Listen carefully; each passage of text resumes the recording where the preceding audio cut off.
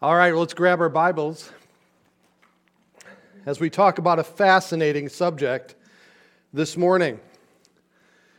I don't know about you, but I think it's easy for me to say that 2023 is off to an interesting start, isn't it? Every time we, access media, we find out something else is happening either in our nation or in our world. And it seems to be in every aspect, spiritually, economically, politically, medically, science.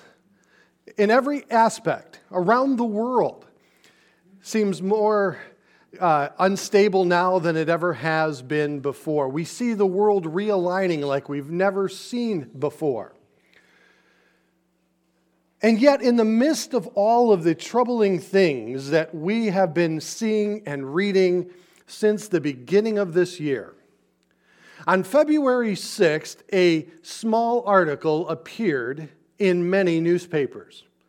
It was about a gathering that was taking place down in Ashbury University, a work of the Holy Spirit, they indicated, and they used the word revival to describe what was taking place there in Kentucky. And as the story went, it went on for weeks. What started out as a simple Bible study continued for weeks in prayer and worship, confession, and many other things. People from all over the world gathered in Kentucky to experience it and to see it for themselves. And it wasn't contained there. Then shortly after that, and over the next several weeks, 31 different locations, nationally and internationally, began to experience the same thing. Incredible things happening in Africa and in Vietnam, where God seems to be moving in a way that we haven't seen in such a long time.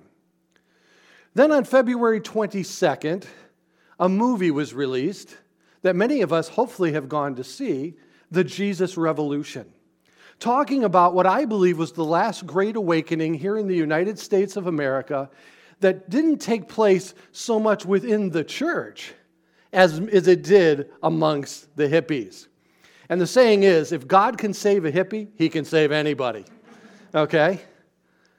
But you and I are still part of that story today. Being a Calvary Chapel was birthed out of that awakening.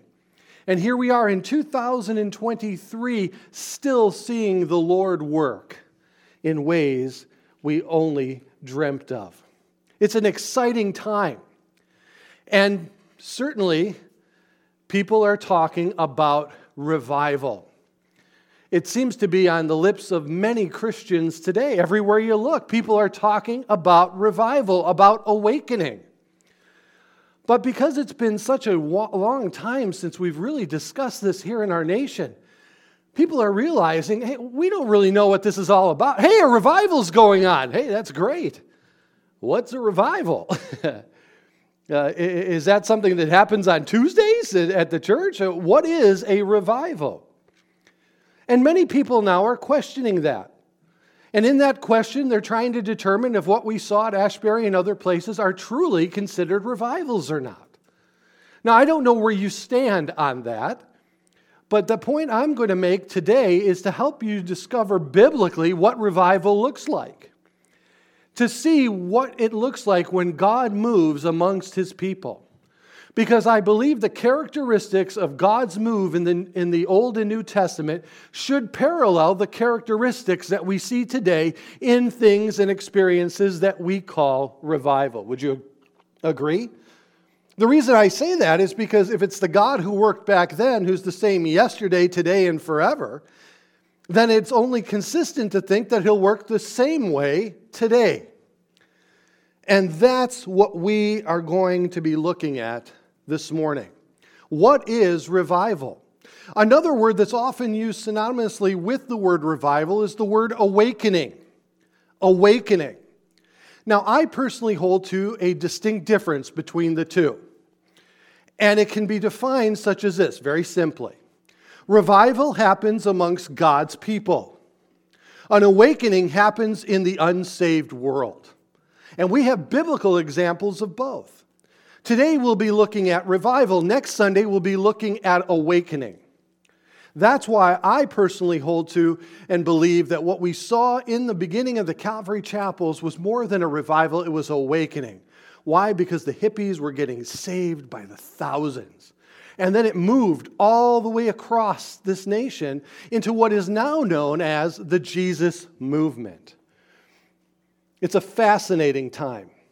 And we've had many awakenings here in the United States. I believe we've had 3. The first one happened back in the 1700s through men like George Whitefield and Jonathan Edwards, incredible preachers of that day. Then we had a second move of God, and then a third move that we now call the Jesus movement. I personally am praying for a fourth, all right? Because I really believe that sometimes God saves the best for last. But this morning I want to talk about revival. And before we can begin to discuss it, let us first try to define it. C.H. Spurgeon wrote when he said, he defines revival as, and I quote, it is to live again, to receive again a life which has almost expired, to rekindle into a flame the vital spark which was nearly extinguished. Another one wrote, he says, revival is a time when heaven draws closer to earth. Or another one who specified this, saying it's directed towards God's people. He says, you see, revival is for the church. When we say revival, what we are really saying is that God's people need to get back to living the Christian life as it was meant to be lived. And if we are revived, if we are revived, it will then impact our entire country. So a revival starts in the church. More specifically, revival starts with you. Another one wrote, he says, revival is only for the believer. Again, he says, to quote Spurgeon, to be revived is a blessing which can only be enjoyed by those who have some degree of life. Those who have no spiritual life are not and cannot be in the strictest sense of the term subjects of revival. A true revival is to be looked for in the church of God.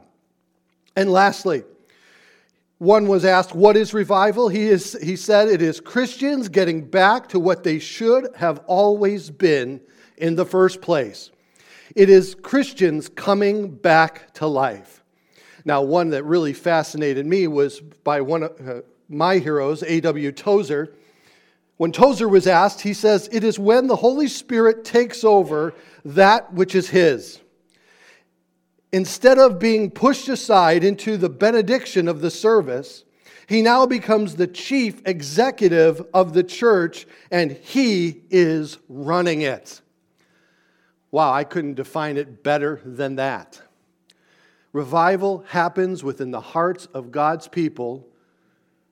It is a work of the Holy Spirit and of God, and it draws Christians back to what they always should have been. I don't know about you, but we need revival. Amen. When I see the statistics of the number of people who identify as Christian, but then discover through the qualifying questions after that they really, in no sense of the word, have any real heart for God. They don't have a heart for fellowship. They don't have a heart for God's people. They don't have a heart for prayer. They don't have a heart for God's word. They don't have a heart for the lost. I have to ask myself the question, are you really saved? Because someone who is truly saved will adopt the heart that God has for them. Revival is bringing us back to that heart desire for the things of God. Now, we may think that revival is a term that we use in our modern day culture, but we find it in the Old Testament. David spoke about it. Isaiah spoke about it. Habakkuk spoke about it, one of my favorite books of the Old Testament. Notice with me in Psalm 85:6 when David writes, will you not revive us again that your people may rejoice in you? Or when David wrote in Psalm 80:18, then we will not turn back from you. Revive us, he says, and we will call upon your name. For Isaiah stated in Isaiah 57:15, "For thus says the high and lofty one who inhabits eternity, whose name is holy.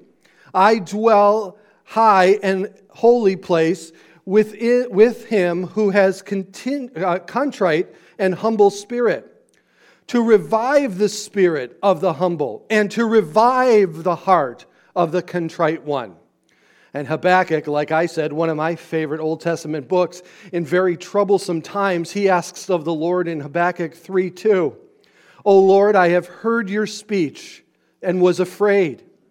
O Lord, revive your work in the midst of the years." Lord, work again. That's what he's saying, even in troublesome times. In the midst of the years, make it known. In the wrath, please, he says, remember mercy. They were crying for it back then. And if we are going to prepare ourselves for what God wants to do next, we have to know and understand what revival is. If we're going to pray for revival, then let us truly have an accurate definition of what that looks like. Because not only will we discover this morning what revival is, but we're also going to clearly articulate what it is not. It is not an emotional experience that one has with God. Too often we leave church after having an emotional experience of some sort, of some nature, and we automatically conclude that that emotional experience has somehow been an encounter with God. But see, I think emotional experiences are a lot like cotton candy. You know, you go to the fair, the carnival, you buy cotton candy, you start out with this big blob of sugar. I personally think they should give you a meter to read your blood sugar afterwards, but you get this huge thing of sugar. And you eat it, and every bite is like, oh, God is great, for he's made cotton candy great, you know, and you're just loving it. And it tastes good. But then you realize that there's nothing to it. It doesn't fill you up. It doesn't satisfy you in any way. And for the rest of the day, you're shaking like this from the sugar high you've just created for yourself. Emotional experiences can be very misleading. They can think that we've had an impact with God, and when in actuality, we haven't. Maybe we've been moved by a song or a touching story that was told in the sermon.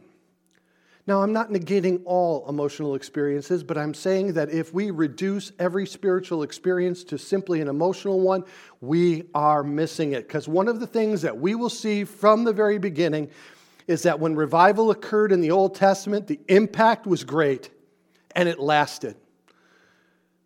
Because there's no way that you can have a true encounter with God and not be impacted by it. There's no way. So this week I sent out an email to the church to have you read 4 passages of Scripture. 3 in the Old Testament, 1 in the New Testament. If you didn't get that email, let me give you those passages now, and you can read them, and we'll wait for you. 1 Kings chapter 8, 2 Chronicles chapter 7, Nehemiah chapter 8, and Luke chapter 3, verses 1 through 20. And we begin our look at revival in the Old Testament with the dedication of Solomon's temple. Now you may say, well, that's an interesting place to start. This is when God's people were called back to God after the temple being completed there in Jerusalem. Solomon now is proceeding to dedicate that temple. The people are gathered. The ark is brought in to the holy place in the temple. The cloud, the appearance of the Lord, has filled the temple to the point that the Scripture tells us that the priests couldn't even stay within the temple. It was too awesome. Okay? They realized that no, we can't stay in here. The holiness of God is filling this place. And we'll watch as Solomon then prays to dedicate the temple. And we begin this morning, if you'd like to turn in your Bibles to 1 Kings chapter 8, but I ask you also to hold a place, 2 Chronicles 7. We'll flip back and forth. Again, this is the same account in 2 books. And we begin with the prayer of Solomon. And we look at 1 Kings chapter 8, verses 26 through 30. Verses 26 through 30. And as Solomon's praying, I want you to listen to these words, because I think that these indicate a heart that is prepared for revival. And he says, "And now I pray, O God of Israel, let your word come true, which you have spoken to your servant David, my father. But will God indeed dwell on the earth? Behold, the heaven and the heavens of heavens cannot contain you. How much less this temple which I have built?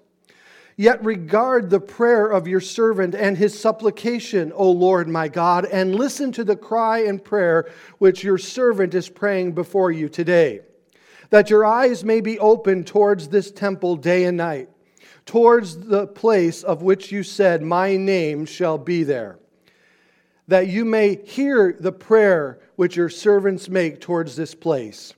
And may you hear the supplication of your servant and of your people Israel. And when they pray towards this place, here in heaven, your dwelling place, and when you hear, notice what he says, forgive."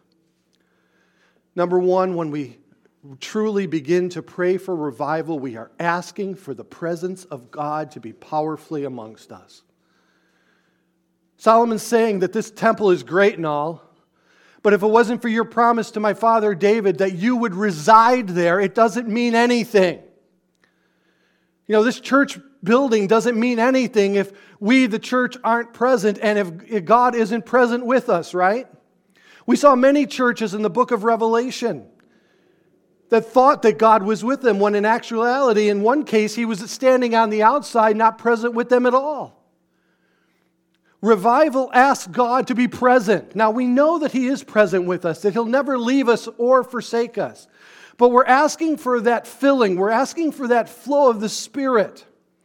We're asking for such an impact from his presence that we are changed in the wake of it, as each and every individual at that time was.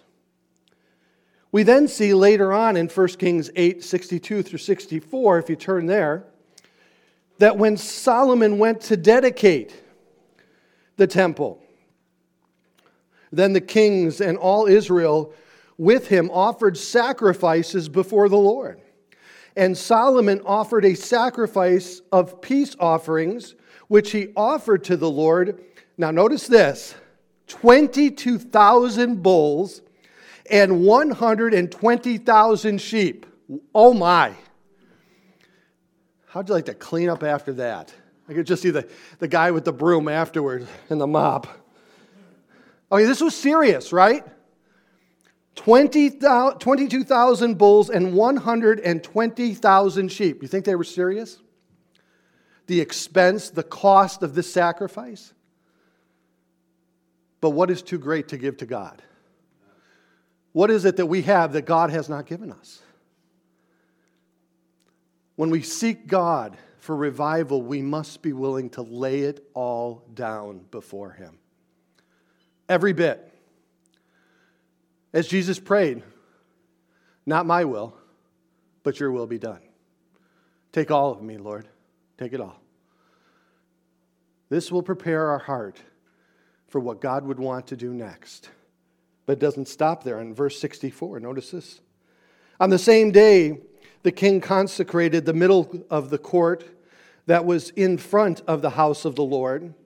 For there he offered burnt offerings, grain offerings, and fat of the peace offerings, because the bronze altar that was before the Lord was too small to receive the burnt offerings, the grain offerings, and the fat and peace offerings. Meaning that what they had before and what they would use on a daily basis was nothing in comparison to this moment. This is a unique moment. Now, we can't stop there, because after the sacrifices, we have to know, if you flip to 2 Chronicles chapter 7, again, this is the same event, giving us a little bit different perspective, a little bit more information. In 2 Chronicles 7, 1 through 3, notice how God responds. So when Solomon had finished praying, Fire came down from heaven and consumed the burnt offering and the sacrifices. And the glory of the Lord filled the temple. And the priests could not enter the house of the Lord because the glory of the Lord had filled the Lord's house. And when all the children of Israel saw how the fire came down and the glory of the Lord was on the temple, they bowed their faces to the ground on the pavement and worshiped and praised the Lord, saying, "For he is good, and for his mercies endure forever." Okay, that's impact, right? That's something you can't escape. Can you imagine just standing there and seeing this occur before you? As these offerings are presented and God Himself consumes them before His people. In offering of the sacrifice, as God responds, the people only respond in the way that is appropriate, and that is to bow before the Lord in repentance and in humility. But notice, in the wake of this encounter with God, it isn't His wrath that they talk about. It isn't His righteousness, which He is, right? He's perfectly righteous. In the wake of this, they talk about His goodness. They talk about His mercies enduring forever. And we'll notice that after true revival, there's often a great joy that accompanies it, where you feel like you are walking on clouds in the wake of what the Lord has done. If you flip back to 1 Kings 8, 65 and 66, we're going to notice how the people then again respond. And at that time, Solomon held a feast with all of Israel with him, a great assembly from the entrance of Hamath to the brook of Egypt, before the Lord our God 7 days and 7 more days. They just kept partying. And on the 8th day, he sent the people away, and they blessed the king and went to their tents joyful and glad of heart for all the good that the Lord had done for His servant David and for His people Israel. They were rejoicing. They partied for 14 days, okay? And when it was all said and done, they went away joyful, rejoicing in the fulfillment of the promises that God had made to David and for the blessings that God has towards His people. And if you flip with me one more time to 2 Chronicles, chapter 2, verses 7, 12 through 14. God appeared to Solomon one more time. And notice this. Then the Lord appeared to Solomon by night and said to him, "I have heard your prayer, and I have chosen this place for myself as a house of sacrifice. When I shut up the heaven, and there is no rain, or command the locusts to devour the land, or send pestilence among my people," and He would do so in their wake of their disobedience, He then gives them the promise that all of us, I think, are holding to. In verse 14, "If my people who are called by my name will humble themselves and pray and seek my face and turn from their wicked ways, then I will hear from heaven, I will forgive their sins and heal their land." How many would like to see that happen right now? Amen. Oh gosh, me too. But do you notice what He says there? It doesn't start with the world. It doesn't start in Washington. It starts with us.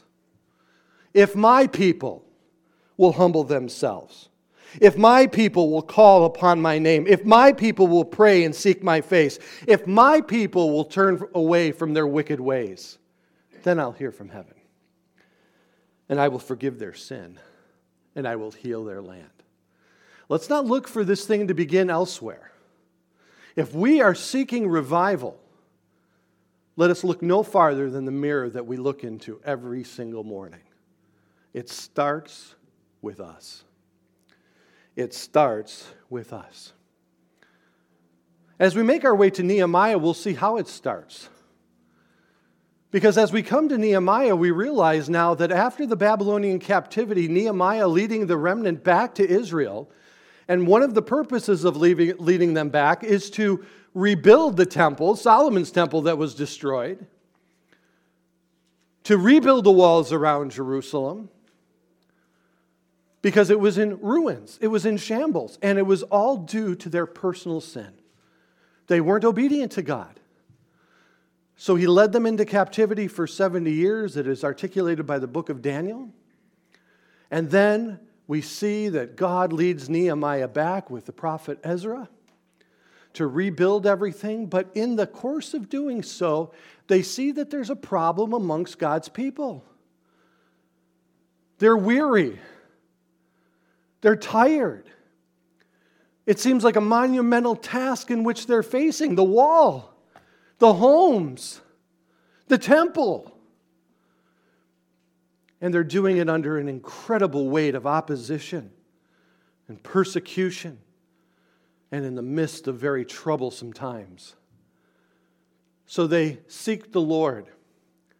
And they knew that the only way that they were successfully going to fulfill what God was asking them to do is if they turned their hearts back to the Lord. So how did they do that?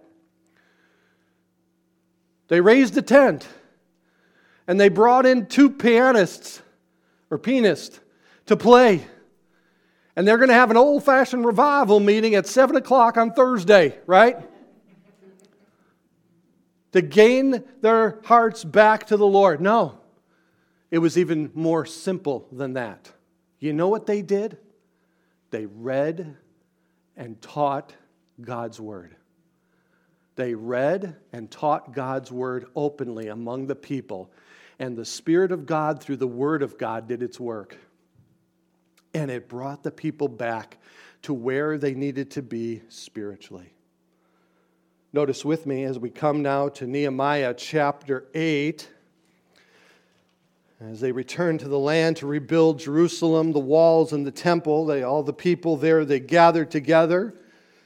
And Nehemiah had Ezra the priest read from God's Word in Nehemiah 8, verses 2 and 3. Notice with me, if you will.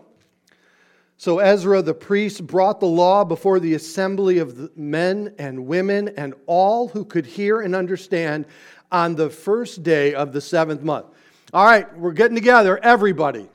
And if you can understand what Ezra is saying, you need to be there. Okay? And notice in verse 3, then he read from it in the open square that was in front of the water gate from morning until midday. You think I go long. I don't want to hear it anymore, folks. I'll call in Ezra as a guest speaker and just see you wiggle through it, okay? Sweat through it.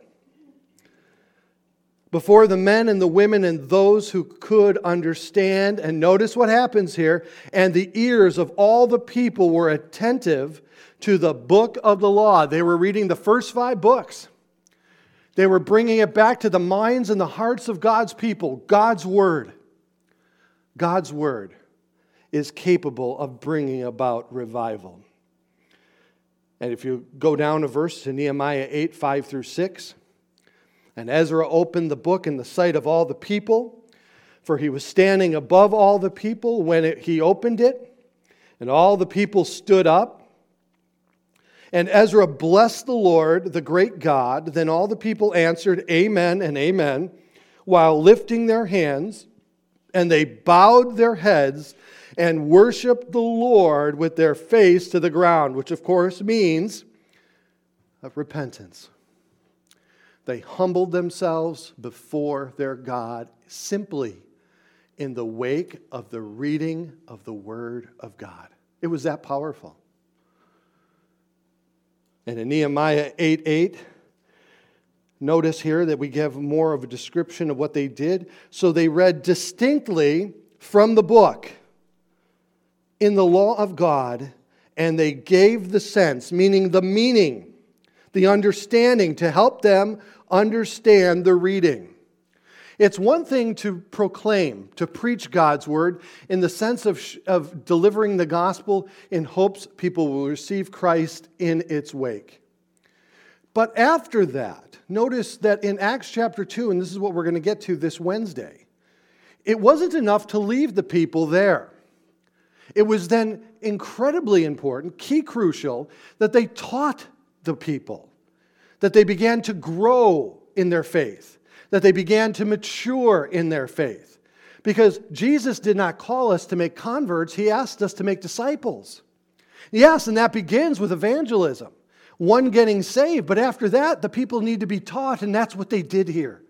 They taught God's Word. That's why we do it here today. If it worked for Ezra, it'll work today, right? Same God then, same God today. Same Word then, same Word today. And I have that much confidence in it. And as a result, and as you read into chapter 9, the people repented. But notice here first in Nehemiah 8:9, and Nehemiah, who was the governor, Ezra the priest and scribe, and the Levites who taught the people, said to all the people, "This day is holy to the Lord your God. Do not mourn or weep." For all the people wept when they heard the word of the Lord. But Nehemiah didn't want to leave them there. Ezra didn't want to leave them there. They had repented. And now that you've repented, look what he says in verse 10 through 12.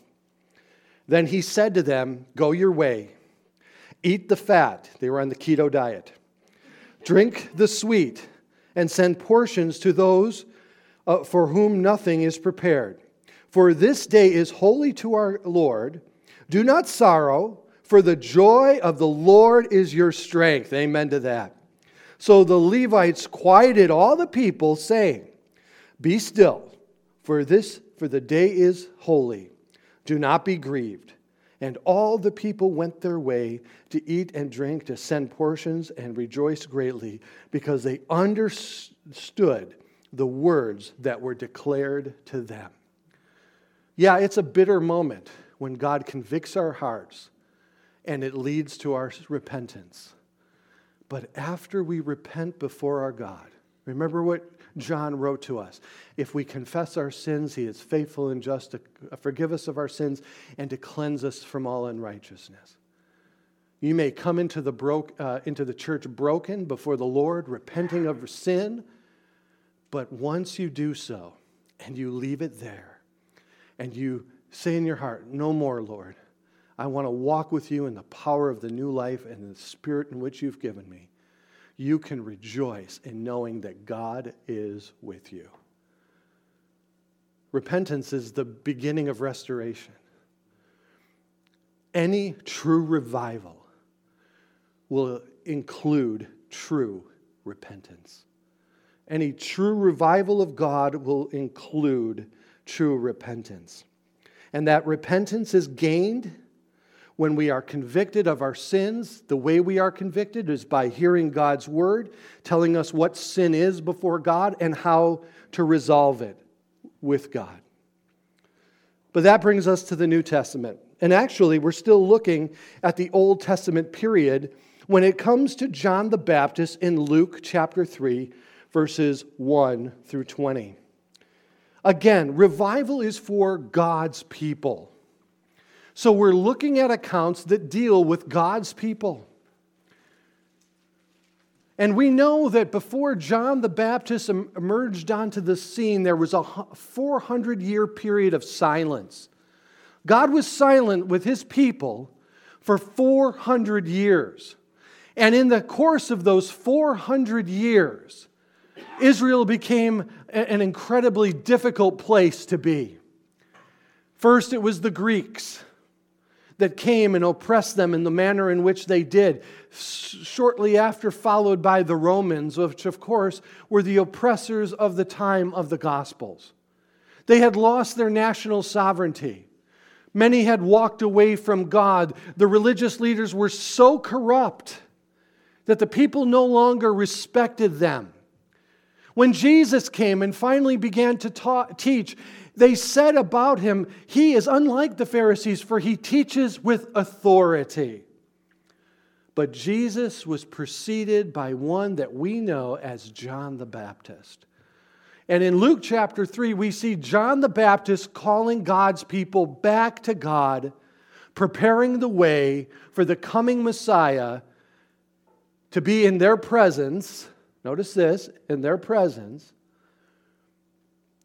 in incredibly difficult times, preaching repentance and preparing the people's hearts to receive the Lord. Notice with me in Luke chapter 3, verses 3 through 6. And he, that is John the Baptist, went into all of the region around Jordan, preaching a baptism of repentance for the remission of sin. This was directly targeting God's people. This wasn't for the world. Salvation came to the Jews first. But this was asking and inviting and convicting God's people, the Jewish people, to come back to Him. As it was written in the book of the words of Isaiah the prophet, saying, the voice of one crying in the wilderness, prepare the way of the Lord, make His path straight. Every valley shall be filled, and every mountain and hill brought low. The crooked places made straight, and the rough places made smooth. And all flesh shall see the salvation of God. Here it is. God's coming. And though today we aren't anticipating His first coming, we certainly are looking for His second, aren't we? And I believe that as we seek God for the purpose of revival, reviving of His church, we must know and do so with the anticipation of His return, right? Not that we are ushering in His return by our repentance, but that we are preparing ourselves to be used in these last days for His glory and His purposes. If time is short, and I can say this with certainty, we are 2,000 years closer than we've ever been before. There is too much happening in our world today not to take notice. Not to say, hey, God, I think something's up. There's just too much happening. It seems like the whole world is quaking, that the birth pangs are showing, describing and telegraphing to you and I, Jesus is coming back soon, and revival is needed. But notice, He warns them of the wrath that is to come and to bring forth repentance that is worthy. And I want to talk about that in a minute, but let's look as we continue in verse 7. Then He said to the multitudes that came out to be baptized by Him, He said, brood of vipers. There you go. That's called an icebreaker. And it wasn't a term of endearment. It was like, look, you snakes, who warned you to flee from the wrath to come? Hey, I know that we like to talk about God's grace. I've been introduced at conferences as the epitome of God's grace. I thought that was a compliment until I looked up the word epitome. Then I realized that the grace of God precedes the wrath of God. And all of us know as we read and continue to study the book of Revelation, as we continue in a couple weeks in chapter 6, things are going to get incredibly difficult here on this earth during the tribulation period. It's going to be a time as the world has never seen before. It's going to be rough as the wrath of God is poured out upon this world. But I believe that as Christians, God comes for His church first, to take us out, that He then may pour the wrath upon the unbelieving world. Now, people will still get saved during that time, but instead of living for God as we do today, they'll have to die for Him as a martyr, as they resist the authoritarian attitude of the Antichrist during that period of time. The wrath of God needs to be talked about. John talked about it, Jesus talked about it, the apostles talked about it. We cannot deny that the wrath of God is real, right? Can't deny it. But there is a way of escape, and that escape is Jesus Christ. And He is the only way of escape from the wrath that is to come. In verse 8, He says, therefore bear fruits worthy of repentance, and do not begin to say to yourself, we have Abraham as our father. For I say to you that God is able to raise up children to Abraham from these stones. John the Baptist did not go to the school of political correctness. He said it as he saw it. John the Baptist was calling them out. Now, what he means by this is that they thought maybe in their hearts, well, we're Jewish people, we're good. I was born a Christian. I was raised in the church. I was baptized as an infant. I'm good.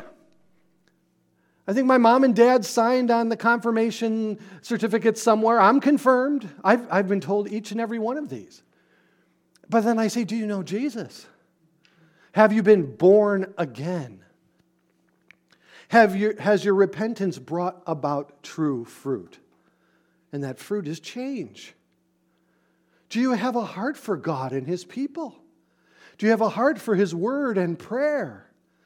Do you enjoy spending time with God each and every day? Are you conscientious of what you do and what you say and what you see and hear? Do you have conviction in your heart? Has the new birth actually taken place? He's saying here very clearly, hey, just because you think you're Jews and you're automatically okay, God can make Jews from these rocks. Real repentance is always followed by change. True repentance, genuine repentance, is always followed by change. There's a big difference between repentance and remorse. I know all about that. During junior high, 6th, 7th, and 8th grade, the dean of students had a desk in his office with my name on it. And I was in there so often that sometimes when I got to school, instead of going to my homeroom, I just went right to his office. He says, what are you doing here? And I said, I'll probably be here in a couple periods anyway. And he would ask me often, he goes, are you truly sorry for what you have done, or are you just sorry that you got caught? And I said, well, I'm definitely sorry I got caught. That's remorse. Well, I'm going to have to call your dad. Now I'm really sorry I got caught. But repentance is when God confronts you, convicts you, and you take your heart before Him and say, Lord, forgive me. Change me. It's often accompanied with a brokenness. It's often accompanied with tears of repentance, and I should say of mourning, because of the fact that we realize that truly, when it's all said and done, the only one that we have sinned against is God and God Himself. That's what he was calling out here for. Repentance that's worthy. And then notice what he does in verse 15, if you will. He created an expectation of the Lord. Now, as the people were in expectation and all reasoned in their hearts about John, whether he was the Christ or not. I have seen that within real revival, there is a renewed expectation of the Lord. There's a new sense of conscious awareness of God's return. And it's something that naturally seems to occur in the hearts of people who experience revival. The presence of God at the moment in which they've experienced help them realize that God could come back at any moment. There's an expectation that's created, and in the wake of that expectation, as John writes in his first epistle, it moves them to live holy lives before God. As Peter wrote, be holy, for God is holy. If we can think that revival takes place apart from holiness, we are absolutely deceiving ourselves. Because true revival will bring about true repentance, it brings about true change that leads to holiness before the Lord. And what I mean by that is to be wholly devoted before the Lord. All of us. All of our being. You know, so many in America today interact with God as if He was just simply a supplement. Like their daily vitamins that they have in their closet or in their, what's it called, cabinet above their sink. And, I'm feeling a little down today, so I'm going to take a little God. And then when they're feeling good, they totally skip it. But that's not what God asks of us, is it? Paul said it this way in theological terms. He says, God must be preeminent in our hearts. He must be everything. He must be the sole residence on the throne of our hearts. He must be number one, and I am far second. True revival takes the shape of this. And what we are going to see that in these passages today and in next week, there are some commonalities that can be derived from these things. Number one, true revival is a work of God. Do we all agree with that? Amen. We cannot manufacture it. I can't have Chris and everyone up here saying, all right, keep playing until we have revival. 31 hours later, we're not there yet, Chris. Keep playing until we have revival. It is a work of God. It cannot be manufactured by man. It cannot be scheduled by man. God shows up when God desires to show up, right? Number one, it is a work of God. Number two, it's almost always preceded by the prayers of God's people. Hey guys, if the world around us isn't driving us to our knees, then we need to re-examine our hearts, right? Every single day I feel so helpless. Lord, this is so much bigger than I am, but it's not bigger than you. And so the very first place that I go, it's not my last option, the very first place I go is to my knees in prayer, saying, Lord, we need your help. Last night, the Lord woke me up 3 o'clock in the morning. I'm just watching the ceiling fan go around over my bed. And I said, this is silly. I'm just going to get up and start praying. And it was a great time with the Lord. And I said, Lord, this is way too big, what's happening. What's happening in Russia and India and China and Ukraine and Israel and Iran and America, our economics, the banking collapse and everything else. This is just too big, Lord. But Lord, I just want to keep my eyes on you as the storms are raging around me, that I may walk above them, because I can't do it in and of myself. Help me, Lord, to keep my eyes on you, and by how we do that is by prayer. Second, number 3 is the proclamation of God's word. God's word must be proclaimed at this time now more than ever. If you haven't been reading your Bibles up until now, I say to you, it is no longer an option, it is a necessity. And as the great Nike advertisement said, just do it. It's time now to wake up and to start reading God's word to comfort you in these days. And God's word will then, number 4, lead us to repentance. And remember that repentance starts with us. I think all of us, and I think I saw that down in Ashbury a little bit. Did you notice how everybody was converging upon the school? Oh, revival is happening here. What do you think, God lives in Kentucky? The temple is not in Kentucky. That's just one place that he may be working. It can start right here in Illinois. Even though, the Democrats are in charge, God can still have a revival. Okay? It doesn't matter. And if he starts moving amongst his people here in the state of Illinois, you know how much the government can do about it? Nothing. Nothing. It might get tough, but there's nothing they can do to stop what God wants to do. Number 5, and this is a little bit more than what we're going to talk about next week, true repentance spreads across the country, and we will begin to see the lost being saved. Hey, that's what I'm ready to see, right? For years, I have been reading about church growth. And I am usually nauseated by the end of the article, because in each and every case, what we discover, churches bragging about their growth. But what has actually taken place, if you look at it objectively, is not individuals outside the church getting saved and the church growing that way. It's individuals moving and migrating from one church to another. Oh, our church grew by 20%, but the church down the street shrunk by 20%. Okay, do we all agree that's not church growth? That's just church transplant. I'm not interested in church transplant. If you want to come to Calvary, you're welcome to come to Calvary. We'd love to have you here, maybe. No, I'm kidding. But I'm not interested in transplant.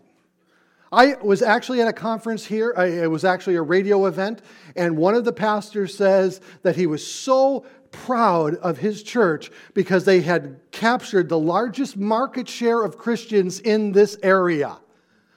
What? Market share of Christians? What are you, Amazon Church or something, you know? That's ridiculous.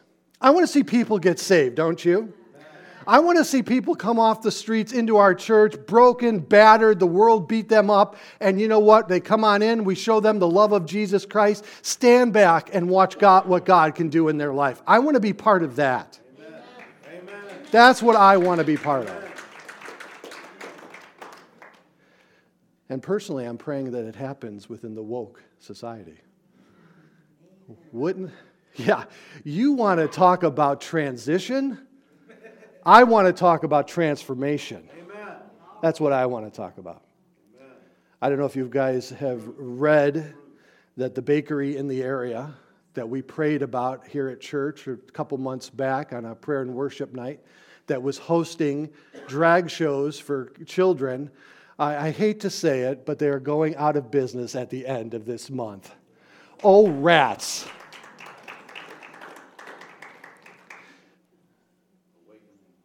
The awakening.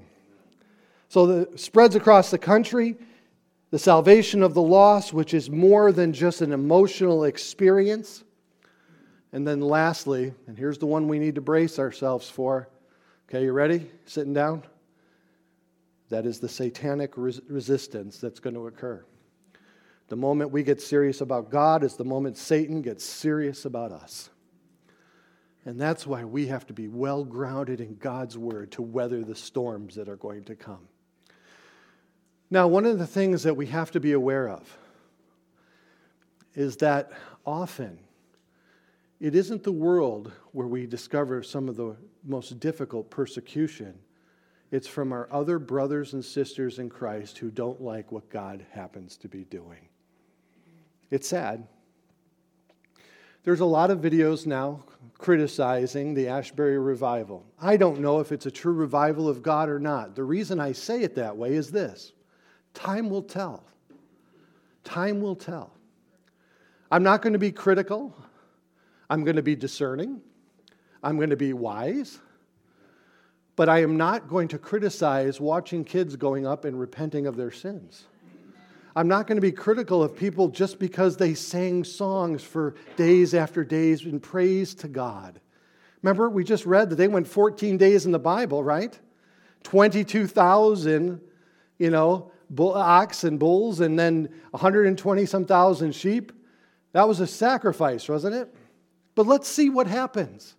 Let's see what God is doing. Let us not take the position of Pharisee right away, okay? But we do need to be discerning. We need to look at everything through God's Word. And one of the things we see that when God begins to move, guys, it's not always this neat, tidy little thing. It's often very messy. Because God's working with people and we're messy people. Our lives are a mess, right? And it's God who cleans them up. I just want to take a moment of pause and just say, Lord, what are you doing here? Hey, if there's something wrong biblically, I'll be one of the first ones to call it out. But let's take a step back and just pray and see, right? And right now, I will rejoice with them. They're praising God. Oh, but they're singing out of key. They're using drums and not only a piano. People, we can be very critical of one another, can't we? Let's not be critical, but let's be discerning. We all agree? All right, I want to leave you with this. I want to read this to you. So the church as a whole needs revival, as one wrote, but I added this. But Calvary Chapel Cardinal needs revival. Let's personalize it. You need revival, and I need revival. What is revival? One person defined it as follows. Revival is a beginning of a new obedience to God. So let's look at you. Let's look at myself for a moment and ask the question, how am I doing right now spiritually? Was there a time when my faith was stronger than it is today? Maybe a time where I loved the Word of God. I loved to open it every day and read what it had to say. I couldn't wait to hear the Word of God taught. I just filled my heart and my mind with God's Word and all day and all night. Is it still that way today? Or have you lost your first love? Have you compromised? Have you fallen into the sin of this world and become corrupt? Or worse yet, have you stagnated and become lukewarm like the church in which God spewed out of His mouth? As Revelation chapter 2, verses 4 and 5, this is how we get back to the Lord.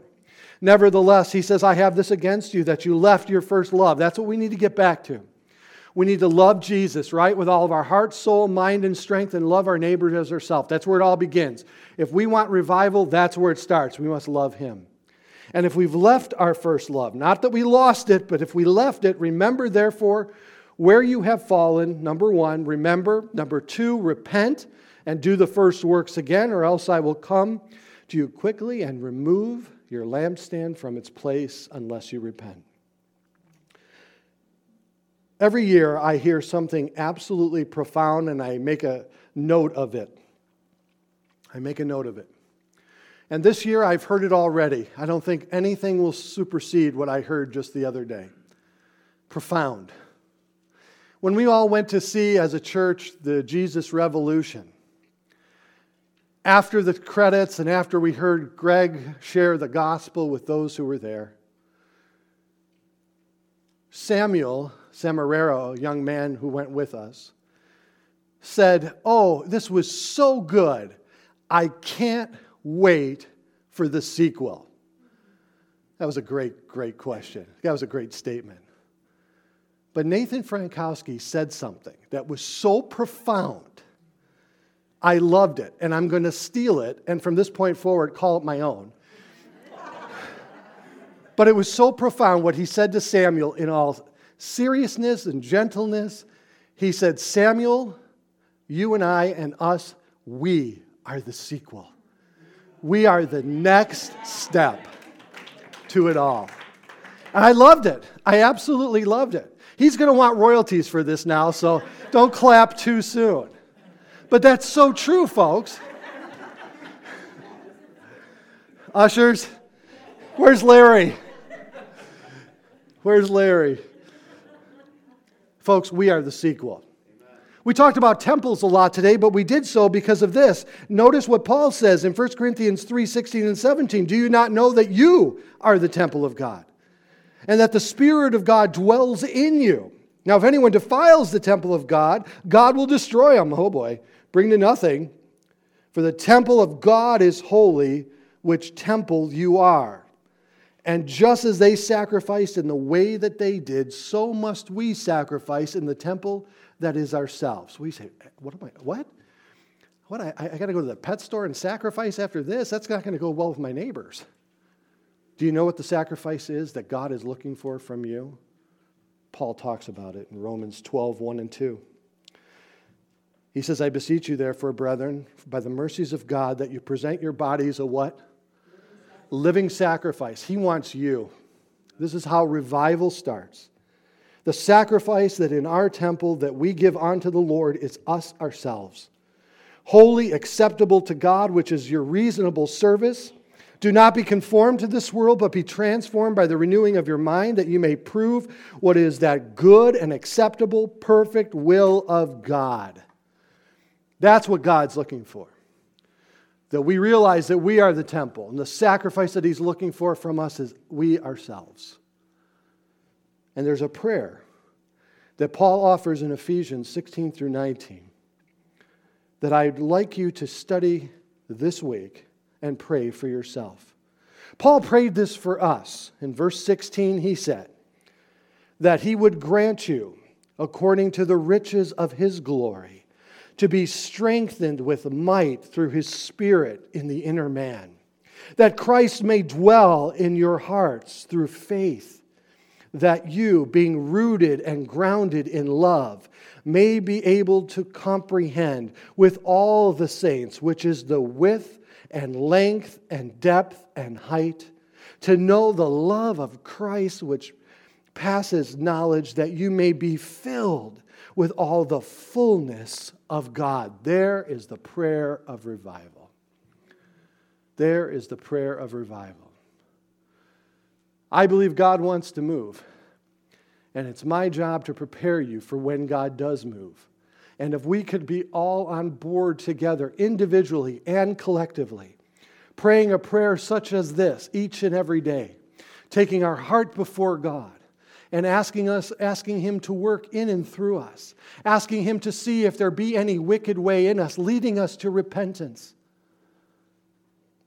the revival will begin. But see, as Nathan said, I can't believe I'm quoting Nathan Frankowski along with C.H. Spurgeon and Paul the Apostle. Okay? I'm not even going to turn around, Nathan. I'm not even going to turn around. We're the sequel. If God did that in the 70s, what can God do today in 2023? And as Pastor Chuck Smith said, let's see what God has in mind today. Amen?